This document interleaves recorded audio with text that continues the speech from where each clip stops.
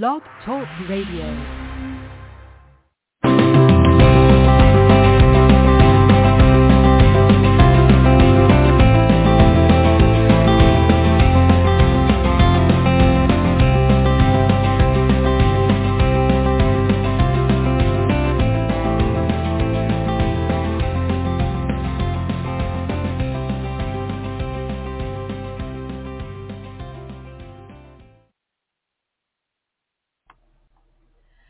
Good morning, good afternoon, and good evening, my fellow Liberty lovers, wherever and whenever you're tuning in from. Today is Tuesday, October 31st, and this is episode 16 of the Living with Freedom show. And is it 16 or 17? I have to go back and look. I'm Amber S., bringing you a vision of what living a life of freedom can look like physically, mentally, emotionally, spiritually, and in every aspect of life. This show is brought to you by Living with Freedom Ministries, an unincorporated private church and ministry where I help people discover and fulfill their God-given purpose, specifically through the creation of their own private ministry. If you enjoy the Living with Freedom show or any of the Living with Freedom ministry activities, please consider a donation through PayPal using the ministry's Living with Freedom at protonmail.com email. Your support helps. Oh man, it's going to be one of those days.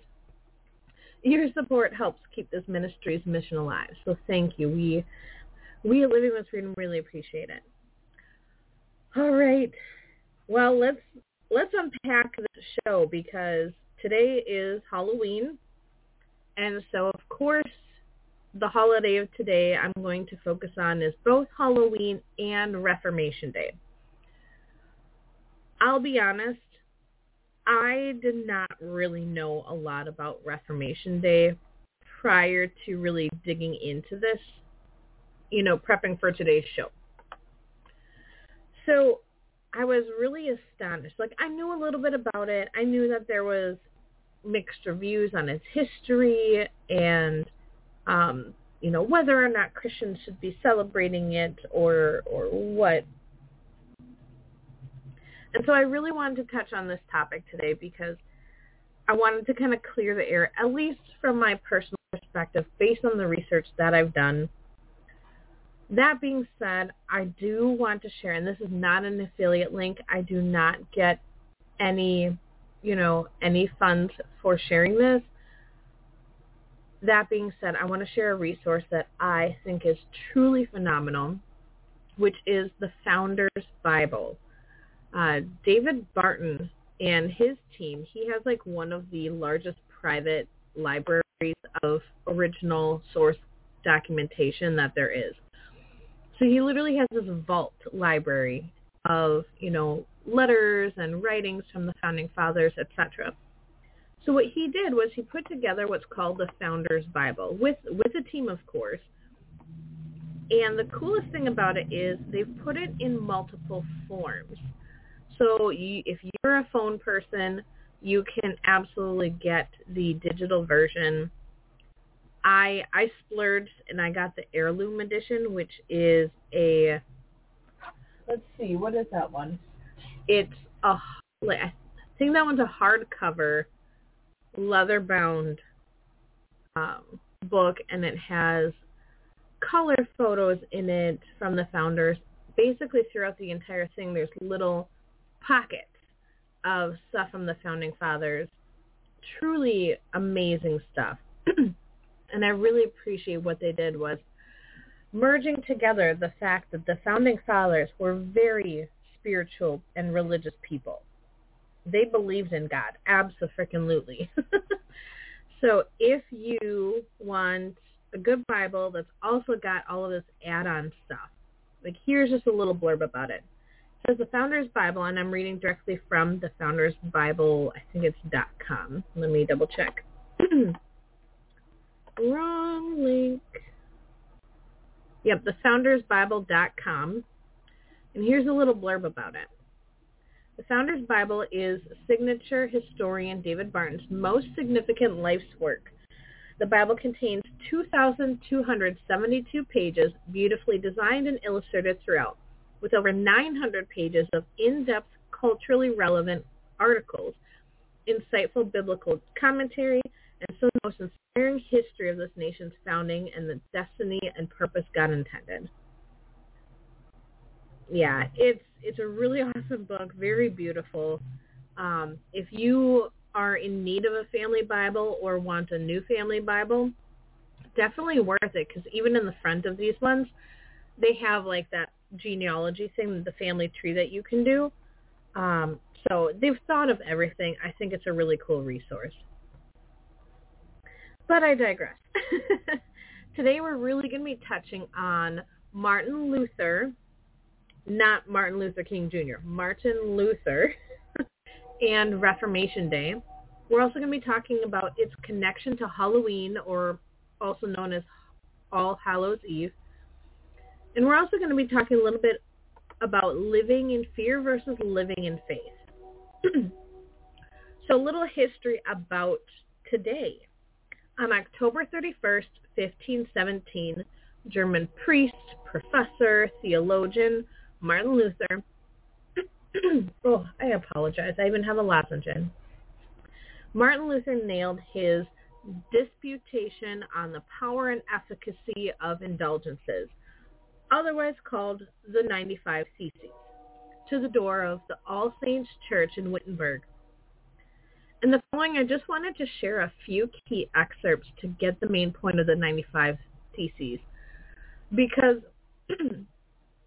it's good to know where his stance was. He definitely had this life that kind of evolves. I mean, he started out as a Catholic priest, and what would become known as Reformation Day really started back at this day, October 31st, 1517, when he nailed this.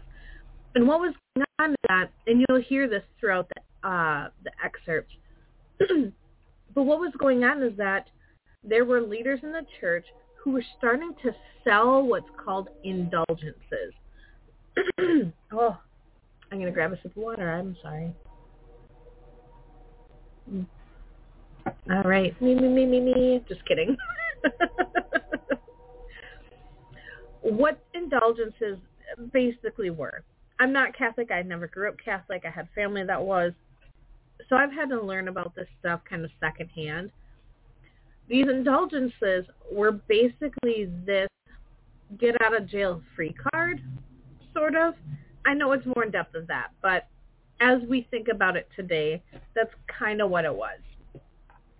If you sinned, you could buy these indulgences to basically guarantee your salvation.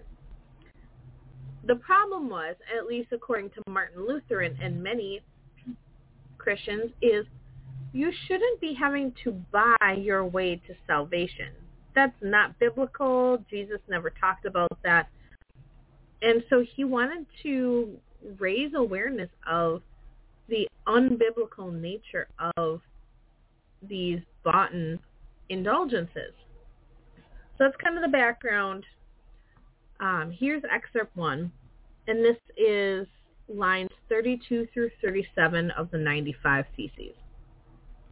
Those who believe that they can be certain of their salvation because they have their indulgence letters will be eternally damned together with their teachers. Men must especially be on guard against those who say that the Pope's pardons are that inestimable, that's a rough word for me, gift of God by which man is reconciled to him. For the graces of indulgences are concerned only with the penalties of sacramental satisfaction established by man. They who teach that contrition is not necessary on the part of those who intend to buy souls out of purgatory or to buy confessional privileges preach unchristian doctrine. So right then and there, he says that buying one's soul out of purgatory is unchristian doctrine. Next line, any truly repentant Christian has a right to full remission of penalty and guilt, even without the indulgence letters. Any true Christian, whether living or dead, participates in all the blessings of Christ in the church, and this is granted him by God even without indulgence letters. So I will say, getting to this point in the theses was a little bit difficult to understand and read, partly because I have not studied the historical context in which he was talking. I'm picking specific sections to prove a point, and especially the point of today, Reformation Day. All right, excerpt 2. This is lines 41 through 46. Papal indulgences must be preached without caution, lest people erroneously think that they are preferable to other good works of love. Basically, he's saying, be careful, because otherwise people are going to think that these indulgences are more important than doing good works. He goes on to say, Christians are to be taught that the Pope does not intend that the buying of indulgences should in any way be compared with works of mercy. Christians are ought to be taught that he who gives to the poor or lends to the needy does a better deed than he who buys indulgences. Because love grows by works of love, man thereby becomes better. Man does not, however, become better by means of indulgences, but is merely freed from penalties. Christians are to be taught that he who sees a needy man and passes him by, yet gives his money for the indulgences, does not buy papal, I gotta learn that word, indulgences, but God's wrath. So he's basically saying people can't mistake buying these indulgences for doing God, for doing God's work, doing good deeds. And by mistaking the two, by, swapping the two, you're going to really get God's wrath. Last line here, Christians are to be taught that unless they have more than they need, they must reserve enough for their family needs and by no means squander it on indulgences. Holy cannoli. Excerpt 3, just 3 lines, 52 through 54. It is vain to trust in salvation by indulgence letters, even though the indulgence commissary or even the Pope were to offer his soul as security. They are the enemies of Christ and the Pope who forbid altogether the preaching of the Word of God in some churches in order that indulgences may be preached in others. Injury is done to the Word of God when in the same sermon an equal or larger amount of time is devoted to indulgences than to the Word. Last excerpt, 79 and 80. To say that the cross emblazoned with the papal coat of arms and set up by the indulgence preachers is equal in worth to the cross of Christ is blasphemy. The bishops, curates, and theologians who permit such talk to be spread among the people will have to answer for this. Phew, right? I am so glad that there's an English translation, because he later in his life went on to, while he was hiding from the church leaders and the king, because they wanted his head for saying this stuff, while he was in hiding, he did the work of translating the Bible from Latin and Greek to common language German for the people. So he was a rebel. He wanted the people to truly have the proper knowledge about the Word of God. He wanted them to really have the right path to leading biblical lives and godly lives. And having to pay for these indulgences, which was not really a biblical thing, was a mere distraction and a way to make money.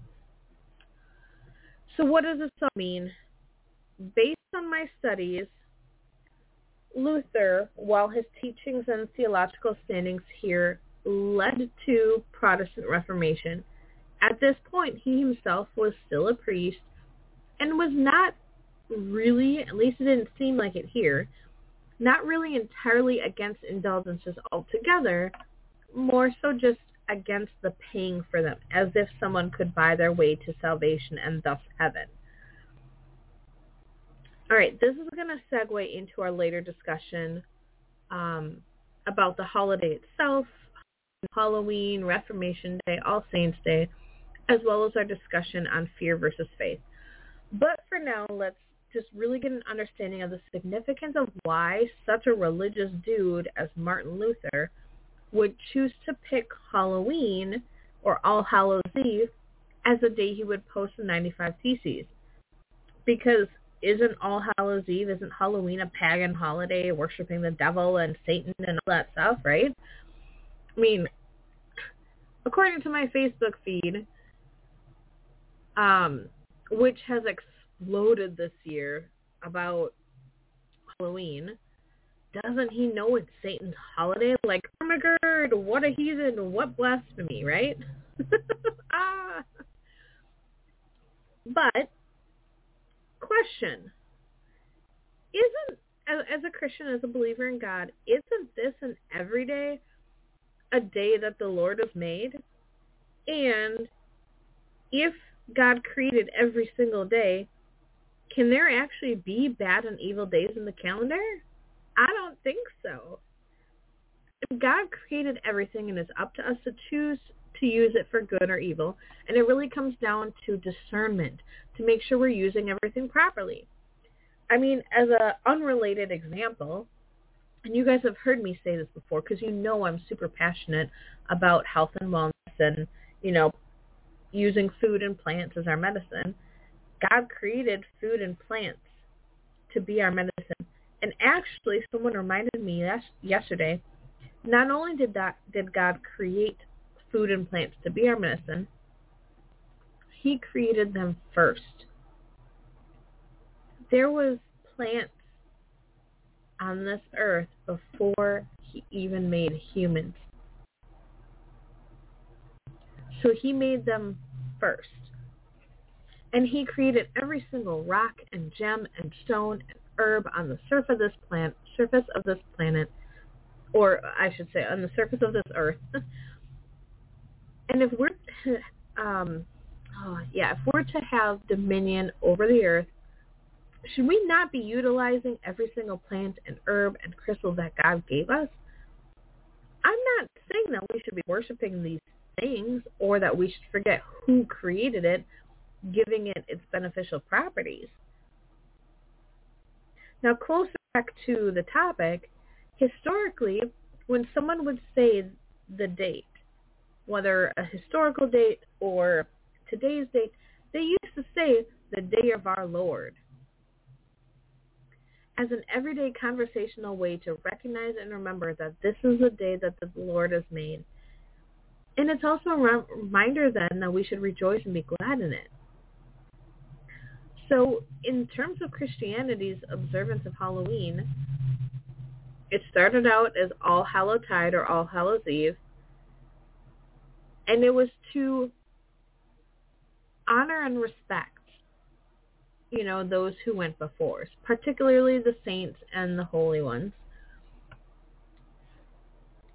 And I know this might feel kind of disjointed, but we're going to tie in a few definitions here first, not necessarily the word of the day. That's actually going to come later.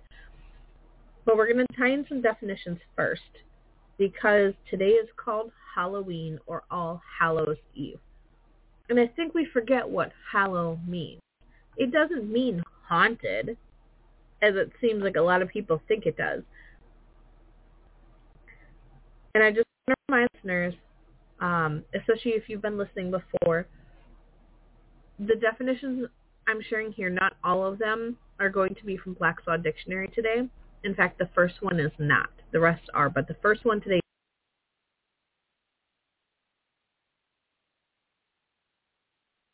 Hallow just means honor as holy, make holy, consecrate, a saint or holy person, and I'm going to add, since consecrate was in the hallow definition, I decided to check it in Black's Law Dictionary because in Black's Law Dictionary, hallow was not a word, but consecrate is. So in ecclesiastical law, this is a definition of consecrate. In ecclesiastical law, to dedicate to sacred purpose. As a bishop by imposition of hands, or a church or churchyard by prayers, etc. Consecration is performed by a bishop or archbishop. Now, let's tie all of this together with a quote from this article. What does Halloween have to do with the Reformation? Plenty. This article is by Stacy Piggott of the University of California University Communications.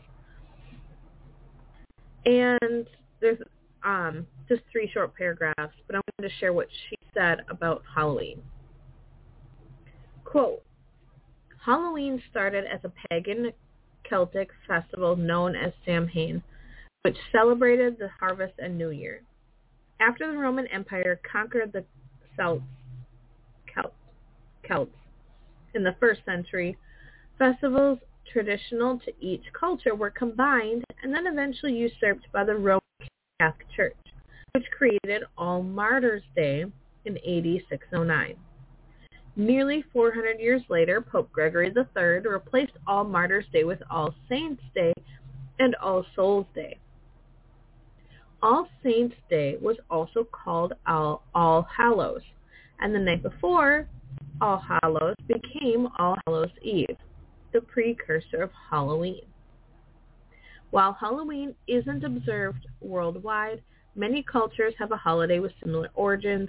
In Mexico and other Latin America countries, October 31st is the start of the Dia de los Muertos, a celebration to honor deceased loved ones and ancestors. Dia de los Muertos also has been historically tied to All Saints' Day and All Souls' Day, giving it a link to the Reformation as well. So I want to go back to that second paragraph. All Saints' Day was also called All Hallows or All Hallows' Day. The reason is saints, if we go back to the definition of hallow, saints were holy. And the word hallow means holy, or to honor is holy. So All Hallows' Eve is the night before All Holy Day, really, All Saints' Day. That's all that All Hallows' Eve means.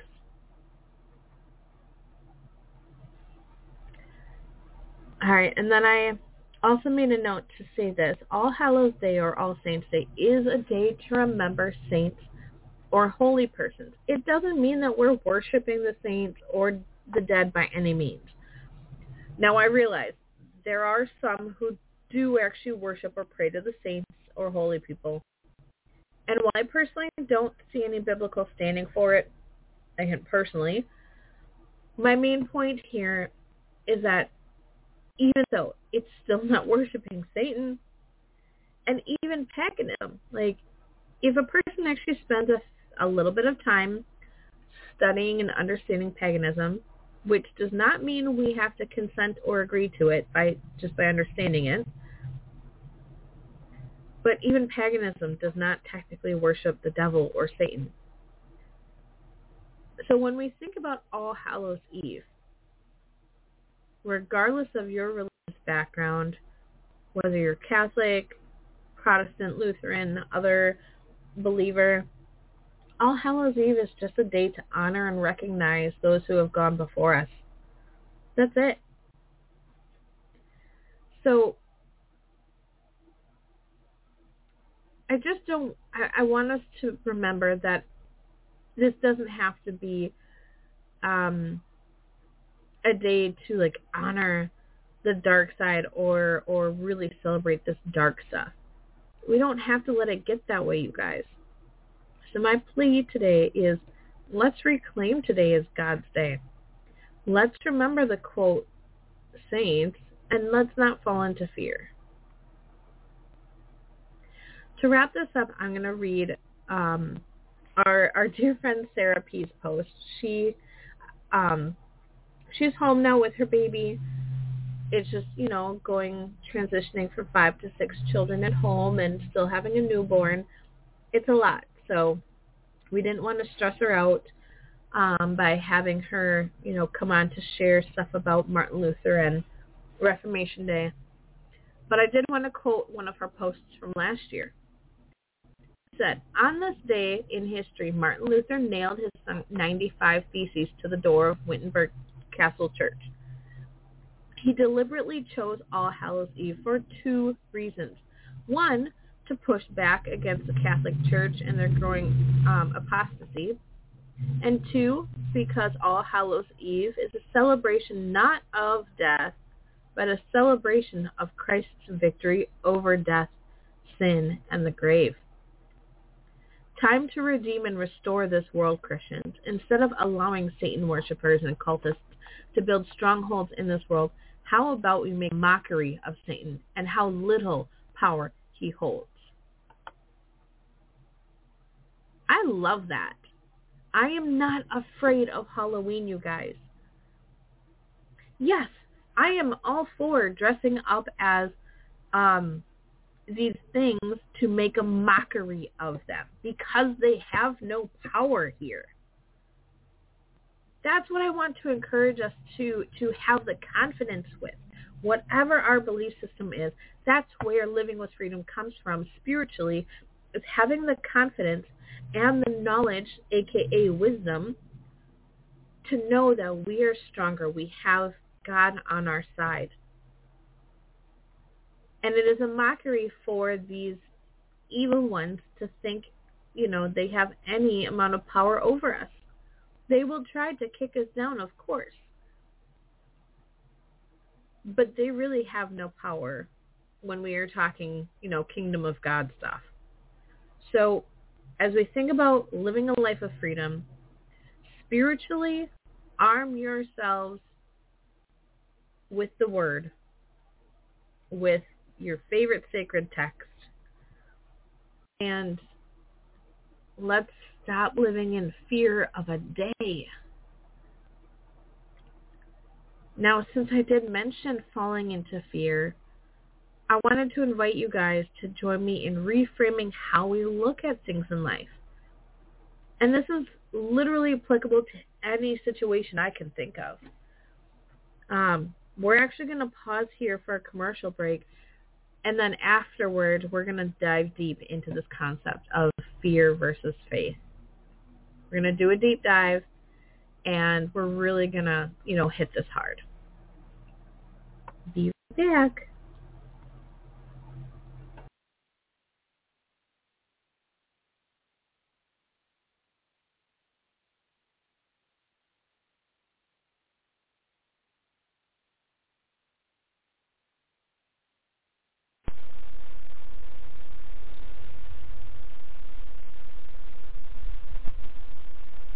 We talk a lot about the kingdom here, and we talk a lot about what most churches are afraid to talk about or don't even know to talk about, which is what the first century church was really doing. But just talking about it is not enough. We encourage everybody to join us in their local neighborhoods, in their local communities, to find out more about what they can do to seek the kingdom of God and His righteousness. Gather with others who are already starting this road or starting to turn around and do things differently. Join us on thelivingnetwork.org or at hisholychurch.org. Go to the network links or go to preparingyou.com. Join the network there. It's all the same. And we'll try to hook you up with people in your local area. They will not be perfect. They don't walk on water. They are not necessarily saints. But they are talking about seeking the kingdom of God and His righteousness. And join us on Facebook. Facebook.com, His Holy Church, all one word. Join us there. We'll give you updates so you can start doing some studying and thinking about these things and start looking into these things for yourselves. But it's just not enough to sit and listen or to talk about or to say. You must become a doer of the word. Please check out the Barefoot is Legal radio show right here on Saturdays, 1:30 p.m. to 3 p.m. Eastern Time. That is 10:30 a.m. to noon Pacific Time, as we show you all about your barefoot rights and living a barefoot lifestyle. And for more information about the 501c3 nonprofit Barefoot is Legal, please check out barefootislegal.org. Hello Freedomizers. I am Broccoli Man. When I am not fighting crime, I listen to the Proof Negative radio show. I am the Wirita. Not only do I forbid you to listen to Freedomizer Radio and the Proof Negative radio show, I am going to demand you wear a mask and get your naked body scan. We need to protect the one world government. You getting the real information hurts a crime syndicate. Do not listen to Proof Negative. You must now disrobe this instant so I can check your person for a constitution or cash money. Anyway, listen to Proof Negative on Freedomizer Radio. Weeknights 9 p.m. to midnight Eastern. 6 to 9 p.m. Pacific Time. Freedomizerradio.com. Good morning, good afternoon, and good evening, wherever and whenever you're tuning in from, my fellow Liberty lovers. This is Amber S. from Living with Freedom Ministries, reminding you to tune in on Tuesdays at 2 p.m. Central, noon Pacific Time, for the Living with Freedom show, where we'll embrace what living with freedom can look like physically, mentally, emotionally, spiritually, and in everyday life. That's 2 p.m. Central, noon Pacific, here on Freedomizer Radio.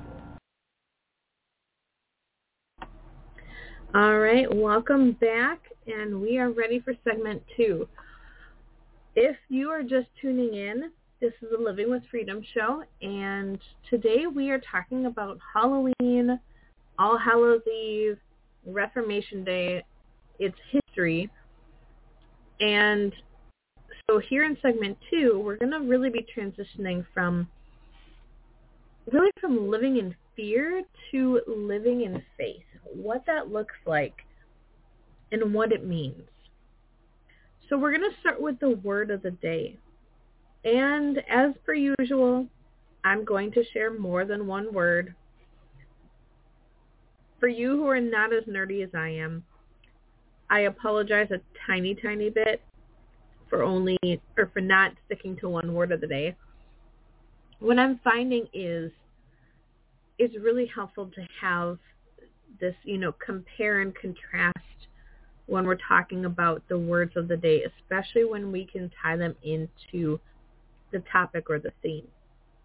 So today's 2 terms, which I did find in Black's Law Dictionary, are fear and faith. So remember that Black's Law Dictionary, their core definitions are really revolving around the lawfully relevant definition of these words. I do want to maybe tie in, I do want to tie in, the more mainstream definitions if we have time during this segment. But for now, I do want to touch on just the Law Dictionary version. So the definition of fear is apprehension of harm, dread, consciousness of approaching danger, mental response to threat, profound reverence and awe. Within Hobbs Act's extortion definition includes fear of economic loss as well as of physical harm. And then the definition of the word faith is confidence, credit, reliance. Thus, an act may be said to be done, quote, on the faith, unquote, of certain representations. The second part of the definition is faith means belief, credence, trust. Thus, the Constitution provides that, quote, full faith and credit, end quote, shall be given to the judgments of each state in the courts of the others. And the third part of the definition is purpose, intent, sincerity, state of knowledge or design. This is the meaning of the word in the phrases, quote, good faith and, quote, bad faith. And then it does say see good faith, but I was not going to torture you guys with more definitions. When we think about fear versus faith, I also want to remind you guys the letters of the word fear, F-E-A-R, also spell out a different acronym. It spells out false evidence appearing real. And especially coming from someone who has experienced domestic violence, who escaped it, and is now an advocate against it, as someone who is a huge proponent for healing one's, past traumas and dramas, releasing emotional patterns, releasing, all that kind of stuff, breaking generational curses. Coming out of fear really has every single thing to do with living with freedom. Why do we go to a doctor? Because we are in fear of harm that we can't handle. Now, I'm not saying don't go to the doctor, at least not when it comes to emergency medicine. I will advocate that if you're just sick, there are natural ways that you can support your body in healing itself. You just need to feed it what it needs, whether it's ingestion, whether it's topically, whether you're breathing something in. But we choose certain things based on reacting in fear. And when we react in fear, it means we're not thinking clearly. Our conscious thought is kind of off. When we're in fear, what it really means is that we're living in a state of fight, flight, or freeze.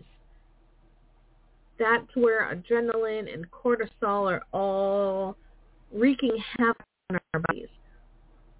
And studies have shown that we make poor decisions when we are stressed. So the more that I can encourage you guys to practice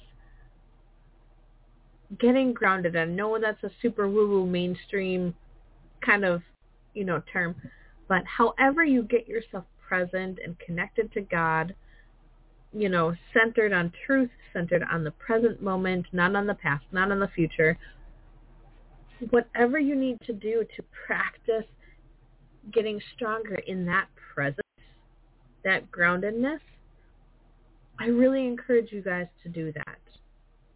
For me, that's waking up earlier in the morning. I usually wake up without an alarm clock now, 5:30, to read my Bible. And I actually have quite a few verses from today that, if I have time, I want to share because, man, I'm in Romans, and you guys, this is powerful stuff. If you have never read the Bible in its entirety, I would, encourage you to start. What I would recommend, though, is maybe considering reading Romans first. And that's having, that's with a disclaimer that I have not read the entire Bible yet myself, and that's why I'm working through it. But what I'm finding in Romans is that the entire book really seems to give a solid chronology of what's transpired, what's kind of going on right now, and how to live, a good Christian life, how to be a kingdom citizen. And I think that's really powerful because so much of the time as we read the Bible, it feels like there's doom and gloom or, how should I put it? It's either doom or gloom, or it seems like really almost fake happy kind of hope. I don't know if that's the right way to put it, but that's how I'm going to put it. So as I've been reading it, in context, I'm finding a lot of relevant stuff. Stuff that I needed to hear each and every day. Even though I'm just reading, chapters, it's not like I'm doing a Bible study. per se, that has a certain theme or a topic. But that's the thing that I have found for myself has really helped me stay very, very present. I've also found that doing EFT tapping has made a significant improvement in my ability to, especially when I get into stressful moments and situations, I just, do a tapping sequence to help get myself back into the present moment, remind myself that I am not in physical danger. I am not going to be physically harmed, that I am safe. And when you've dealt with domestic violence, even if it's, or domestic abuse, only a fraction of it is physical. Some people actually never experience physical abuse. A lot of it's psychological, mental, emotional, spiritual, financial, things that you can't touch, things that you can't see. And so when we experience those kinds of triggers emotionally, it can really cause us to have anxiety or panic attacks when we never used to.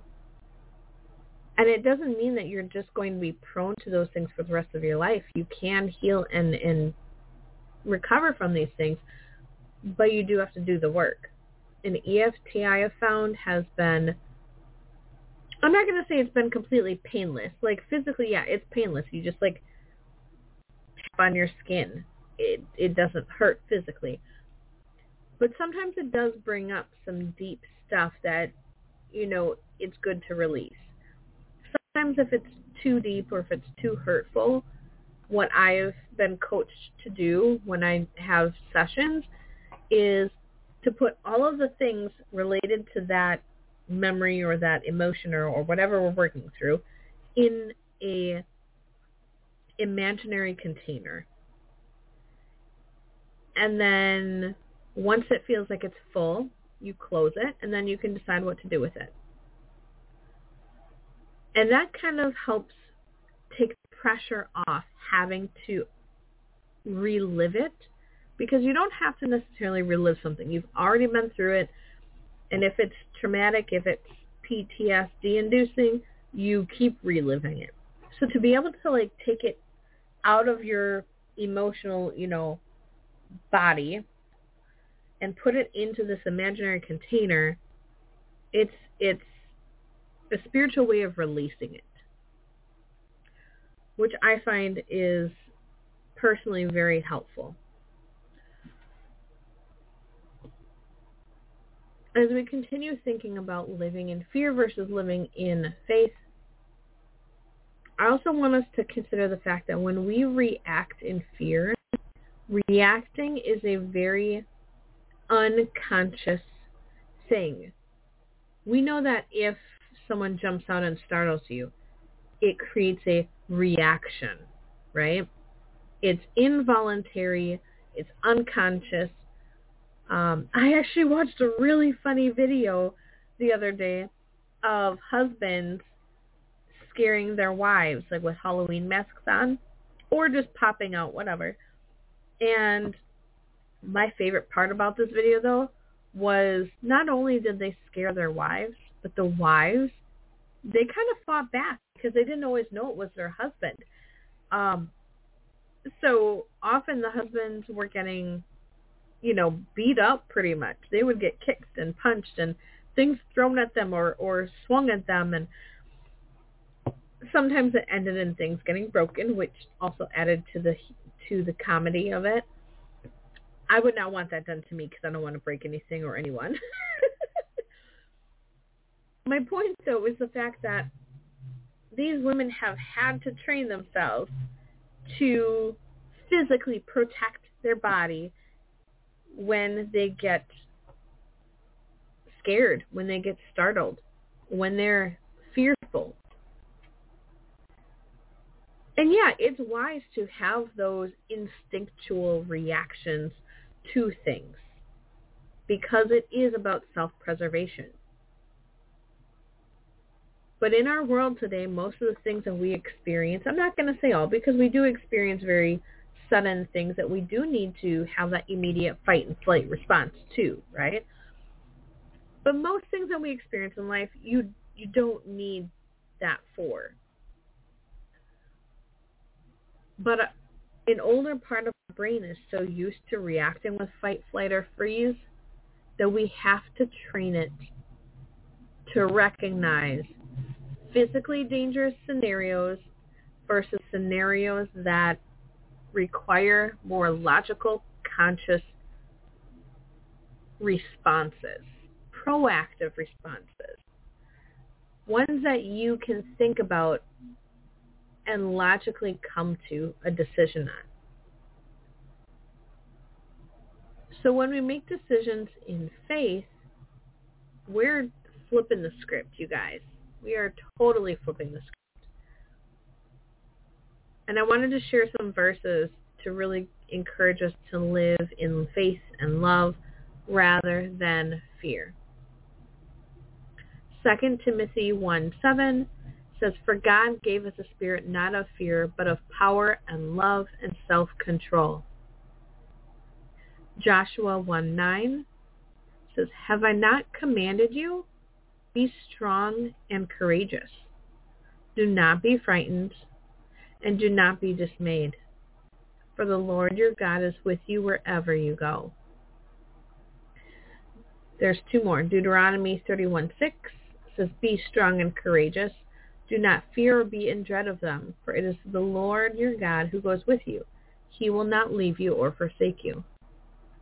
And then Psalm 27:1.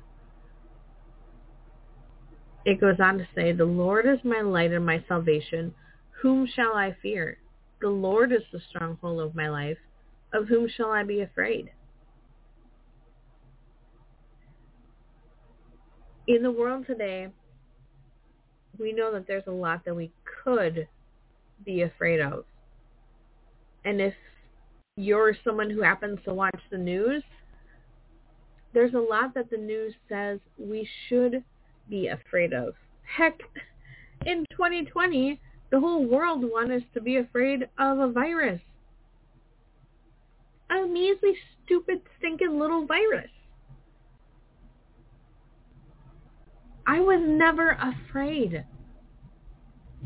Granted, I was lucky. I used to tutor English as a second language, and I had students from the particular country of origin, and we had to be very careful in general about the topics we would talk about. But when things started to hit the fan in late 2019 over there, we would very carefully talk about it.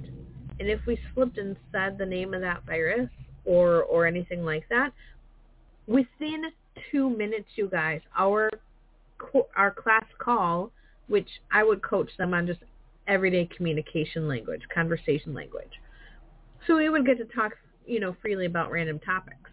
Within 2 minutes of us starting conversations about that virus in 2019, beginning of 2020, our call would get disconnected and they would not be able to reconnect for our call. So I knew that something was coming before it got here. And the funny thing is, when you look back at what the news was showing over there, they were showing that people were dropping dead like flies in the street, foaming at the mouth as if they were rabid. That didn't happen here, you guys. So I don't know what was different, but we got scammed. I don't know if you guys know. You guys are liberty lovers, so you probably do know. But in those first 2 years of this thing over here, magically, mysteriously, and miraculously, the normal seasonal virus that we experience, especially in these northern states, all but disappeared. It doesn't make sense, you guys. So we need to stop living in fear, because fear is nothing but false evidence appearing real. When we choose to live by faith, when we choose to realize that God knows our day, not a stupid virus, not a fraction of a chance of maybe dying from something, then we can really live our life. Then we can really live out our purpose and live with freedom. And that's another reason I don't follow certain movements anymore, especially a certain letter movement, because it was creating so much fear about the what ifs on what was supposedly coming, of these big shutdowns and the world collapsing in the 10 days of darkness, this dark winter, and all these things. One, I was going broke trying to prep so much. And then I got to talking to people who had followed it for decades and were waiting and waiting for this to happen. I'm like, hold the horses, put on the brakes. I need to live my life, and I need to help spread truth with a capital T to everybody. We can't keep just sitting back watching the show and expecting some hero to rescue us. It's up to us to do something about it. So before we end segment 2, when we integrate all of these things from today, we have some really major takeaways. First of all, because God created everything, there is no day that is evil. Second takeaway.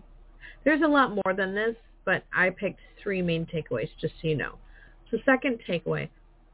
Great shifts in the trajectory of history have started because of a single person doing something. Now, of course, this could be for good or evil. But you guys, let's be the Martin Luthers. Let's be the Crispus Attucks, the Mercy Otis Warrens, the Martin Luther King Jr.'s of the world, and be individuals standing up in the face of opposition for our rights, for our God-given rights. Government doesn't give these things to us. God does. And it's our Christian, our moral and ethical, as well as civic duty to protect and defend those rights.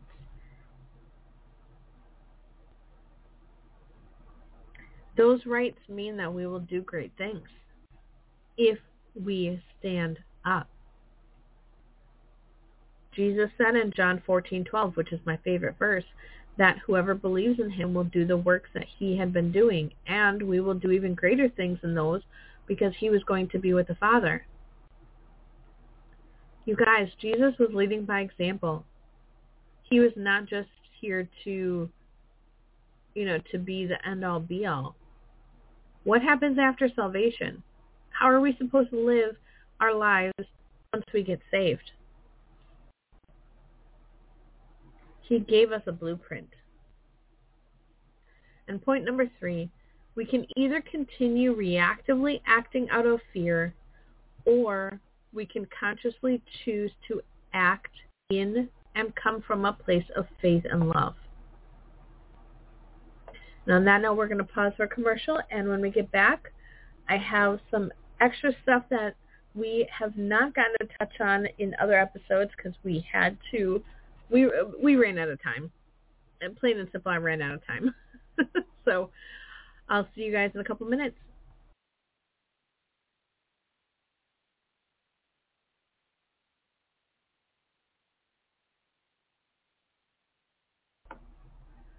All right, well, none of my commercial buttons are working. Let me try one other one here. All right, well, I will share a couple referrals.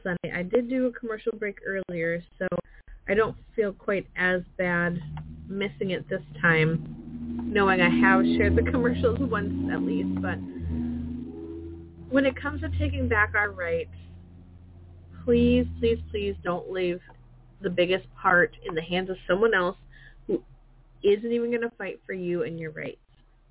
How to Win in Court Without a Lawyer does just that. Dr. Graves teaches you what he's learned over as many years as a lawyer so you can protect and defend your rights for yourself. You can visit howtowinincourt.com, !refer code equals H0024. S is in Sam, H is in Harry, 0024. And if you want to live a life of freedom and you have a mission and a purpose in your heart that you are just itching to go after, or you're trying to pursue it and you just keep hitting roadblocks in the public domain, having to fill out this form and that form and getting turned back to redo or whatever, or you're just dealing with all the stuff post-2020 with all the regulations, let me help.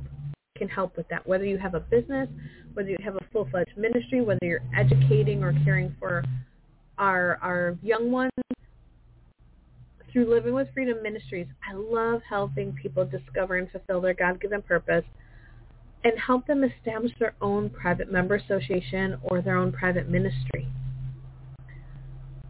If this sounds like something that you're interested in, I have a 10-minute PMA introduction video and then a full 25-minute PMA webinar that you can access at go.livingwithfreedom.org/PMA. Again, that website is go.livingwithfreedom.org /P as in Peter, M as in Michael, A as in Adam, PMA. Then the last one I'm going to share here quick is Tuttle Twins. From watered-down history, the intentional omission of facts and principles, to agenda-driven opinions, our kids' public domain education is not giving our kids what they need to enter the real world and be critically thinking, problem-solving, non-history repeating adults. That's where Tuttle Twins come in.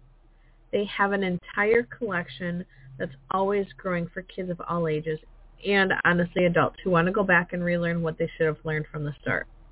They also have what I consider them textbooks. They also have 2 books that are very much textbook style that homeschooling families and, children's ministries can use for their curriculum. You can visit Tuttle, that's Tuttle, it's all T as in Thomas, Tuttle, twins.com /ref/Living with Freedom. I'm going to say that one more time. I had a lot of interruptions, which was myself interrupting myself. Good job. The website again is TuttleTwins.com, TuttleTwins.com /REF/Living with Freedom. I said that was the last one, but I do want to share. I am a note taker. I love notes, whether it's my to-do list, whether it's in my planner, my schedule, or taking notes from watching a class or a video of some kind. I like taking notes. I used to be a huge bullet journal person, and I still believe in them. I don't have the time to be that creative to make the pages. So my favorite way to reduce the stress in my life and try to keep things on track and organized and all in one place is my Day Designer Planner. I'm on my 3rd one now. I got mine for 2024. And what I love most about these planners is that they have a daily breakdown with an hourly schedule. And my favorite planner from back in college actually had 30-minute increments. What I love about this is there's enough space that you can break it up into 30-minute increments by drawing a line down the middle. They also have space for your top 3 priorities, what to do, what's for dinner. You can track finances. There's a big notes space and also a daily gratitude area, which I really think is powerful, especially today when there's so much to be grateful for and we just simply forget about it. Outside of making my own planner, this was really the planner that had all the things. If you would like a Day Designer Planner, please visit shrrsl.com/46GWU. All right, that was the last referral for today. Because on the third Tuesday PMA, we ran out of time talking about KrisAnne Hall and getting to see her in Fargo. Last week, I ran out of time as well. I want to touch on how all of this stuff has to do with PMAs. I want us to know that in the world today, and I've been saying in the world today a lot, but in the world today, we are facing so many challenges. And it's because we're becoming awake to the truth. Again, truth with a capital T. And when we become awake to the truth that's been hidden from us for so long, there's going to be pushback. There's going to be resistance. And I want people to know that whether you get a PMA or not, whether you follow your state's constitution or the federal constitution, all of these things are just a piece of paper unless you know what's written on them and know how to use what's written on them. And the reason I say that is something that KrisAnne Hall had said. She had talked about peaceful noncompliance. And it does kind of freak me out a little bit, not going to lie. But when I realized that there's power in numbers, yet all it takes is for one person to stand, it does become really, really important to pay attention to what truths we know and what we're standing on, what our foundations are.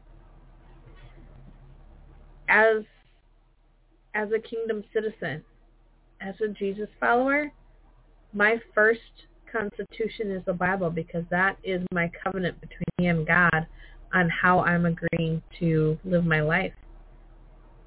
It's also the cornerstone for my God-given purpose. And my God-given purpose is helping others discover and fulfill their God-given purpose through living with freedom. Thus, the name of the ministry, right? The reason this is so important, you guys, is we need to stop relying on someone else to tell us what is truth. For someone else to tell us what we're allowed to do and not allowed to do.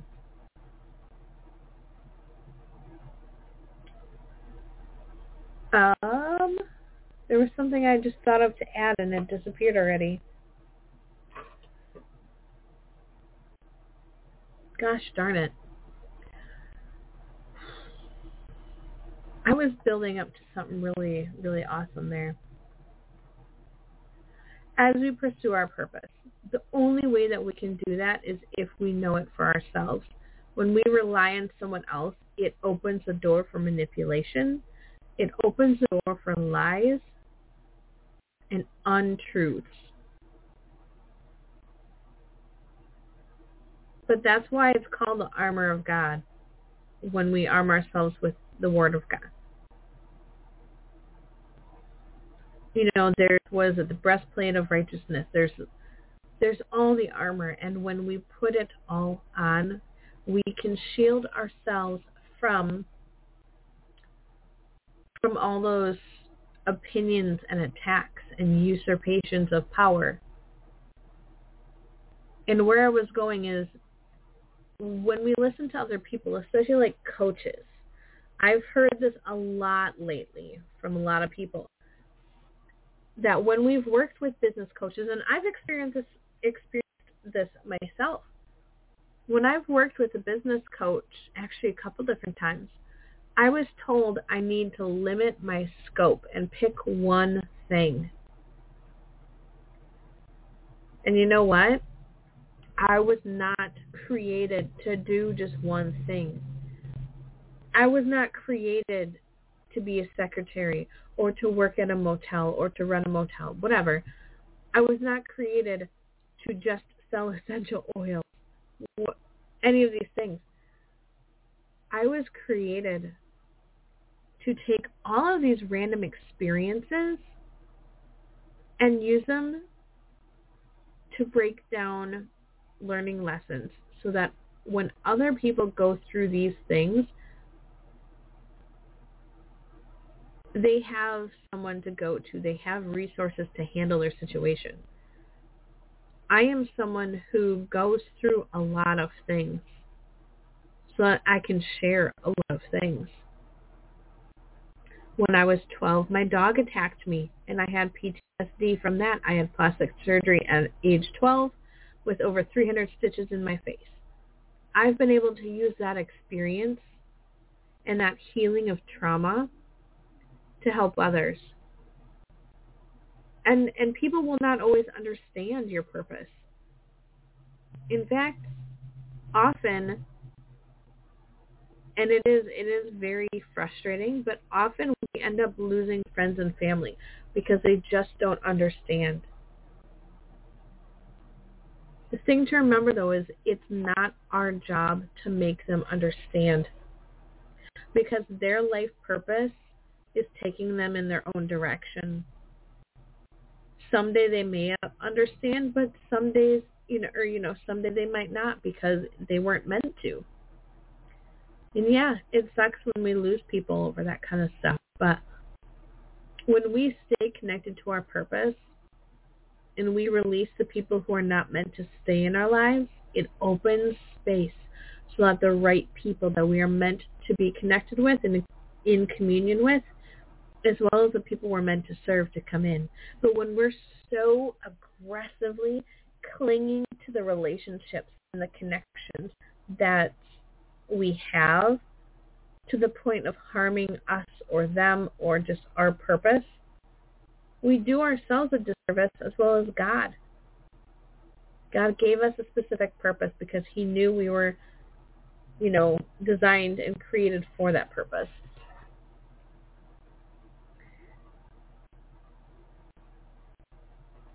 I was leading into the fact that when I started to not care what other people thought of all the things that I do, and I just listened to spirit within me guiding me, the challenges I face now have an almost immediate turnaround for me being able to help somebody else. For most of my life, it was not like that. For most of my life, it's like, all right, come on, God, what was the purpose of that, right? I was resentful. I didn't get it. I was not able to use it yet to help others. And so I resented having to go through those things. But now that I've embraced it and realized that I can and I will get through these things with God's help, with his guidance, I'm not trying to say I attract challenges, but when they come, I embrace them. And here's how to separate yourself from the trauma of these situations, of challenges, of trauma, is to remember that the things we go through aren't about us. They're about what we learned so that we can turn it around and help others. And when I fully grasped that, it helped me depersonalize the things I was going through. They really weren't about me. Plenty of people go through domestic abuse and domestic violence. It wasn't about me. But what can I learn having gone through that experience so that I can help others? And that, my friends, is where we shift from being a victim of fear to a warrior, a victor of faith. When we have so much faith that we know we will get through this thing. It's just a matter of how. Then you know that you have gotten to a place of living in faith. And the reason I think that's really vital is this verse that I read today.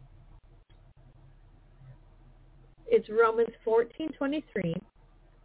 It says, "But whoever doubts stands condemned if he eats, because his eating is not from faith. And everything that is not from faith is sin." That's pretty powerful, you guys.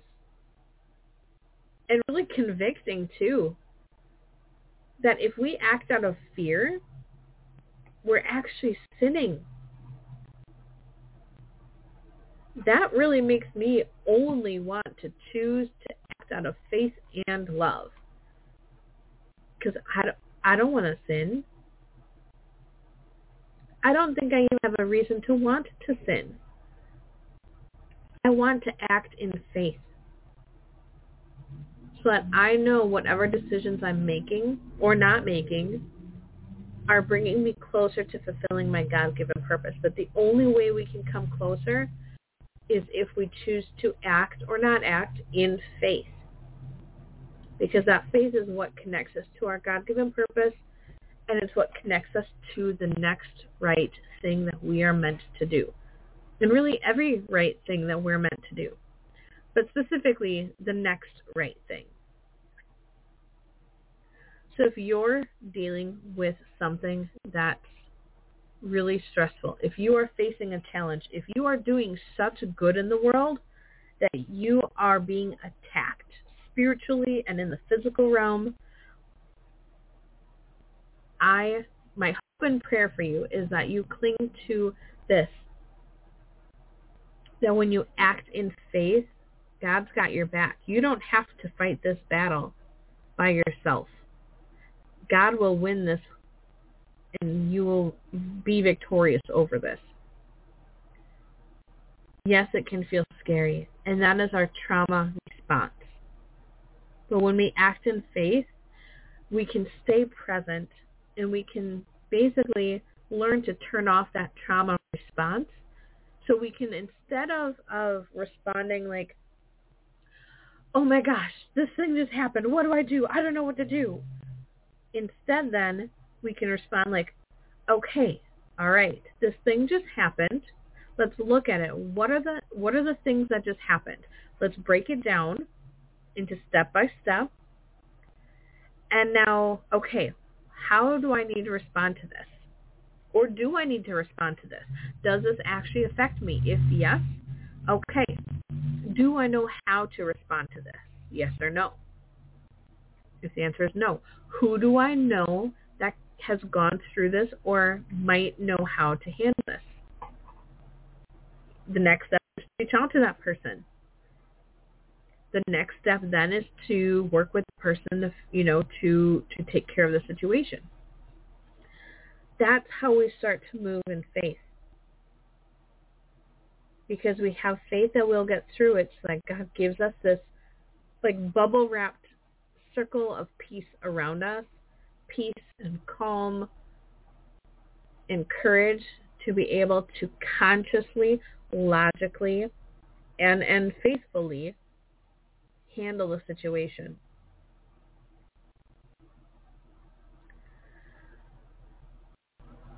So how does this tie into PMAs? I know I said I would touch on that part today.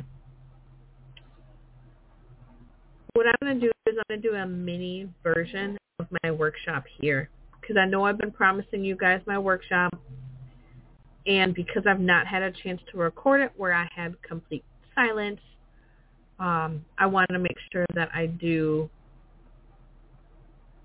get you a little taste of what that workshop looks like. All right, I'm going to open my folders where I have that one saved. And I know I've walked you guys through this a little bit, but we're going to dig into it a little bit more. We're going to close that so that we have a bigger screen. All right, I understand the update. Thank you. So for listeners, if you're not familiar with PMAs, this is kind of, hit the ground running kind of crash course on PMAs. All a PMA is is privately associating with members of your inner circle. PMA literally stands for Private Member Association. And what protects our rights to do this, at least in the Constitution of the United States of America, is the 1st, 4th, 5th, 9th, 10th, and 14th Amendments. There are more, but those are the main ones. There's also a lot of case law that protects our rights. The main one I'm going to quote is Hale versus Hinkle. No private citizen owes any duty or obligation to the state or to his neighbor to disclose his private business. We don't. We don't owe it to any other person or to the state. And the last thing I'm going to touch on here is when we remember the hierarchy of law, we really start to understand what our rights are and where they come from. Very often we look at this false pyramid of this hierarchy where the president is at the top, and then there's Congress and the Supreme Court, and then there's the state governor, and et cetera, down to your county, down to you. And I hate to break it to you guys, but it's 100% the opposite. And they're also missing a big component. They removed God from that hierarchy.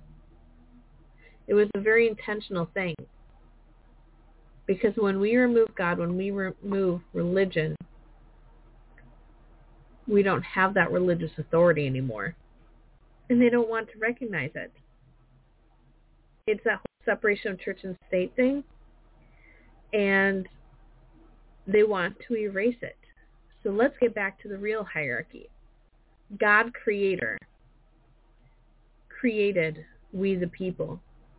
And we the people created our state governments to represent us, to act, to do certain specific things for us, and nothing more. And then our state representatives created the U.S. government to do even more limited, specific things for us. And all of the rights and powers are retained either by the state or we the people. But then, after the government, the U.S. government, comes those 3- and 4-letter agencies. So you see those 3- and 4-letter agencies, the U.S. government, the state government, they all work for us. Because the created cannot govern the creator. But because we've not been taught that way, we've been taught to be slaves to the state. We've been taught to be subjects. The president is not a king. Was never designed to be a king, and yet that's how we treat it. We treat the presidential elections as the most important thing when it's really the least.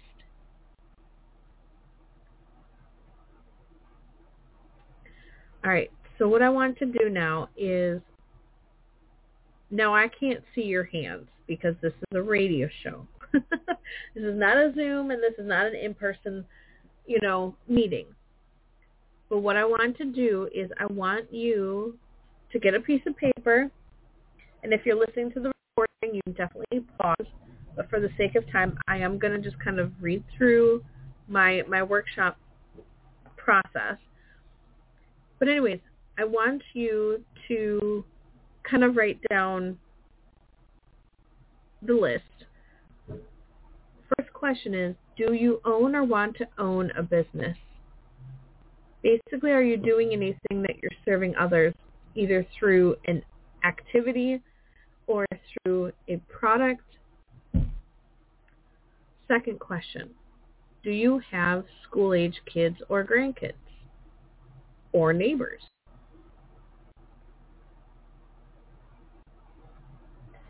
Now, farther down on the sheet, I want you to join me with this exercise. The first, I want you to do 3 deep breaths. And I know this is a little woo-woo, but it's actually not. It's actually a really healthy practice. So your first breath, I want you to do a deep breath in, hold it for a second, and then as you breathe out and exhale, I want you to release any thoughts and worries that came before now. Anything that is in the past that you were focused on, I want you to release it. On the second deep breath, I want you to hold it in for a second. And when you release it, I want you to release anything that's in the future, anything you're worried or stressed about. And then on the third deep breath, I want you to get centered on here and now and exhale into this present moment where we are right now. Now, I don't want you to close your eyes while you're doing these things with me, especially if you're driving. If we were in person, I would do it just so that you not get distracted by visuals. But the first main part of this practice is I want you to make a list of the things that you've overcome in your life. What have you experienced that you have gotten past? If you're still dealing with it, do not write that one down. And then you can focus on just one thing if you feel like it's kind of a defining thing for you. But I would encourage you to write at least 3 things that you have overcome in your life. And then on these next 2, I want you to leave a little space because after this, I want you to go back and fill in a little bit. The next part is who you've become. I want you to look at who you were before, during, and now after those situations that you wrote down in the first part about what you've overcome, and see what was different about the version of you from before the thing you overcame versus who you are now. And I don't want you to judge yourself or judge anything or have any opinions of it. Just write down your observations. Because right now we're not looking at right or wrong or good or bad. We're just looking at what is. And then the final part here is what have you learned?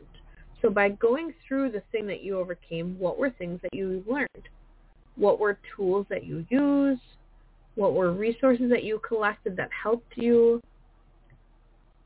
I want you to write down at least 5 things.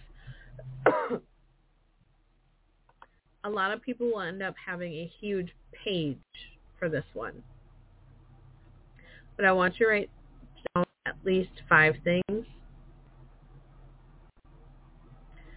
And I want you to put your pen down for a minute.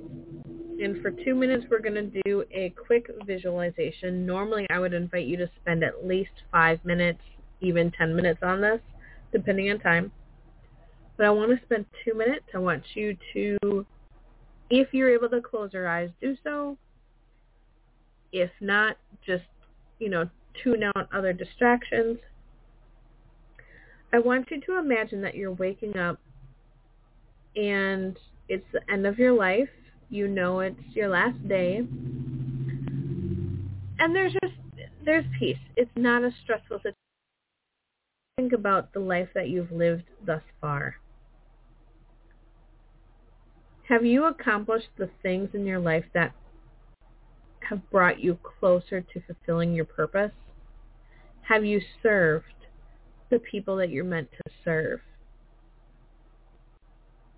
If you feel like the answer is no and that you have so much more to give or so many more people that you feel like you're meant to help, if you have no's right now, make note of that. Especially if you feel like you don't necessarily know what it is you're supposed to be doing to help others.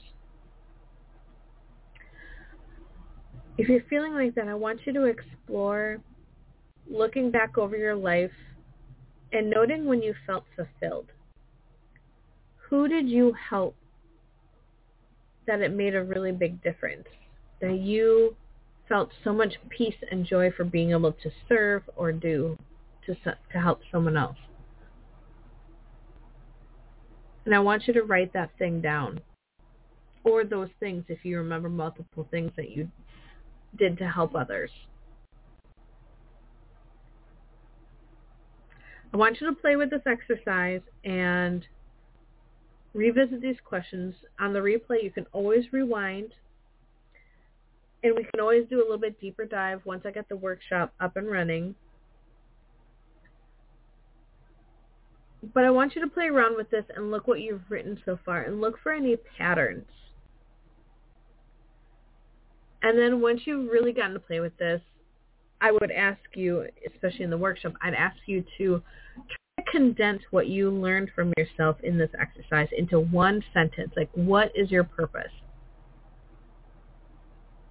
Who are you meant to help and how are you meant to help them is basically it. We want it to be generic and general enough that there's some wiggle room. We also want it to be direct enough that it's not like, I want to help all the people of the world and, I want world peace, It shouldn't be that generic and that broad.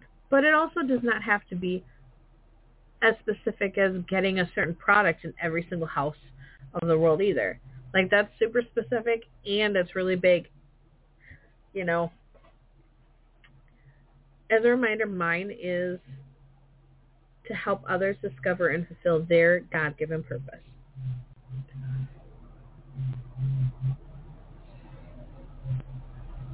Now, I want you to compare what you just explored with the business or the things that you're currently doing in your life or are working towards starting doing. Are these things in alignment with the purpose that you just discovered?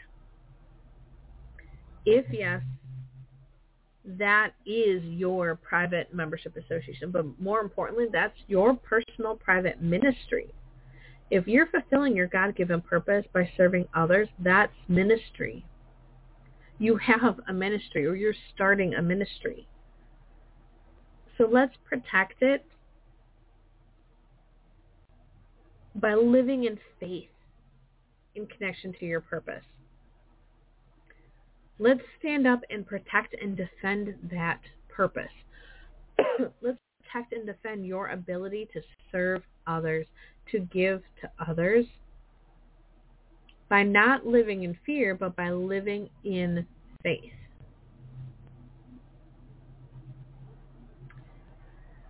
So I'm going to do my wrap up here quick because we've got, let's see, just a little bit of time left, about a minute and a half. Today we talked about Halloween and All Hallows Eve, what it really means in terms of Christianity, and how hallow means to make or honor as holy, and how we can reclaim days back. We should not be living in fear of a day or of things. We talked about Martin Luther and what really started Reformation Day, which was his nailing on the church door his 95 Theses. And you can just do a web search for Martin Luther's the 95 Theses. You can also do a search for, I'm going to pull up the official name of it. Hang on a second. We're scrolling. It's called Disputation on the Power and Efficacy of Indulgences. There's literally 95 sentences. It's a short essay. So you can read it for yourself and discover and explore what Martin Luther stood for here. And I would encourage you to explore what else he stood for. Join us next week on the Living with Freedom show at 2 p.m. Central, noon Pacific time. I'll be here next week with a whole new plethora of things to share. And I hope you guys have a beautiful day. It is snowing here in Wisconsin. So we will talk to you guys soon. And because my audio is not working, I'm just going to end the call. And see you next time.